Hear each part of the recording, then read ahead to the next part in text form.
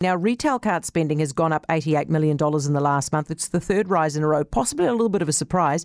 With me now is Brad Olsen, Infometrics Principal Economist. Hi, Brad. Good evening. A surprise because it indicates that the interest rates aren't biting. Is that right? Well, essentially, I mean, it's a little bit surprising to see, that further rise, a whole additional percent of spending in terms of those underlying values coming forward.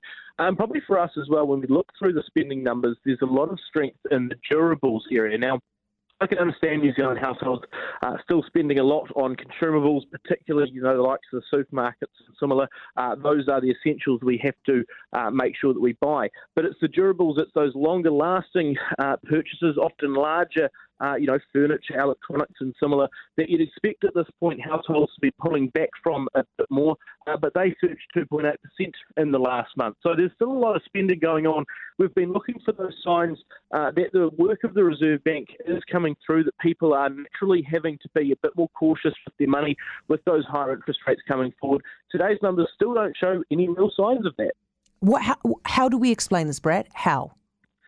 I think, to be honest, what you're seeing is there's still a lot of people who haven't seen their interest rates go up. They know it's coming. They know that cliff is approaching as we move into 2023. But so far, there's that nervousness that it's coming, but it hasn't hit all the households yet. And so with that, there's still a lot of people I expect who are going, actually, you know what, I haven't changed my spending patterns. I haven't necessarily been hit.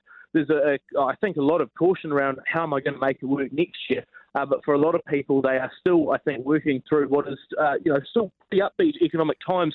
But there's a feeling that there's a disconnect between the good levels of activity that we're having now and what will come through next year. The worry, of course, is that all of this leads us to the conclusion that inflation will be harder to get under control. It's going to persist and be more pervasive across the economy for longer than we might have first expected.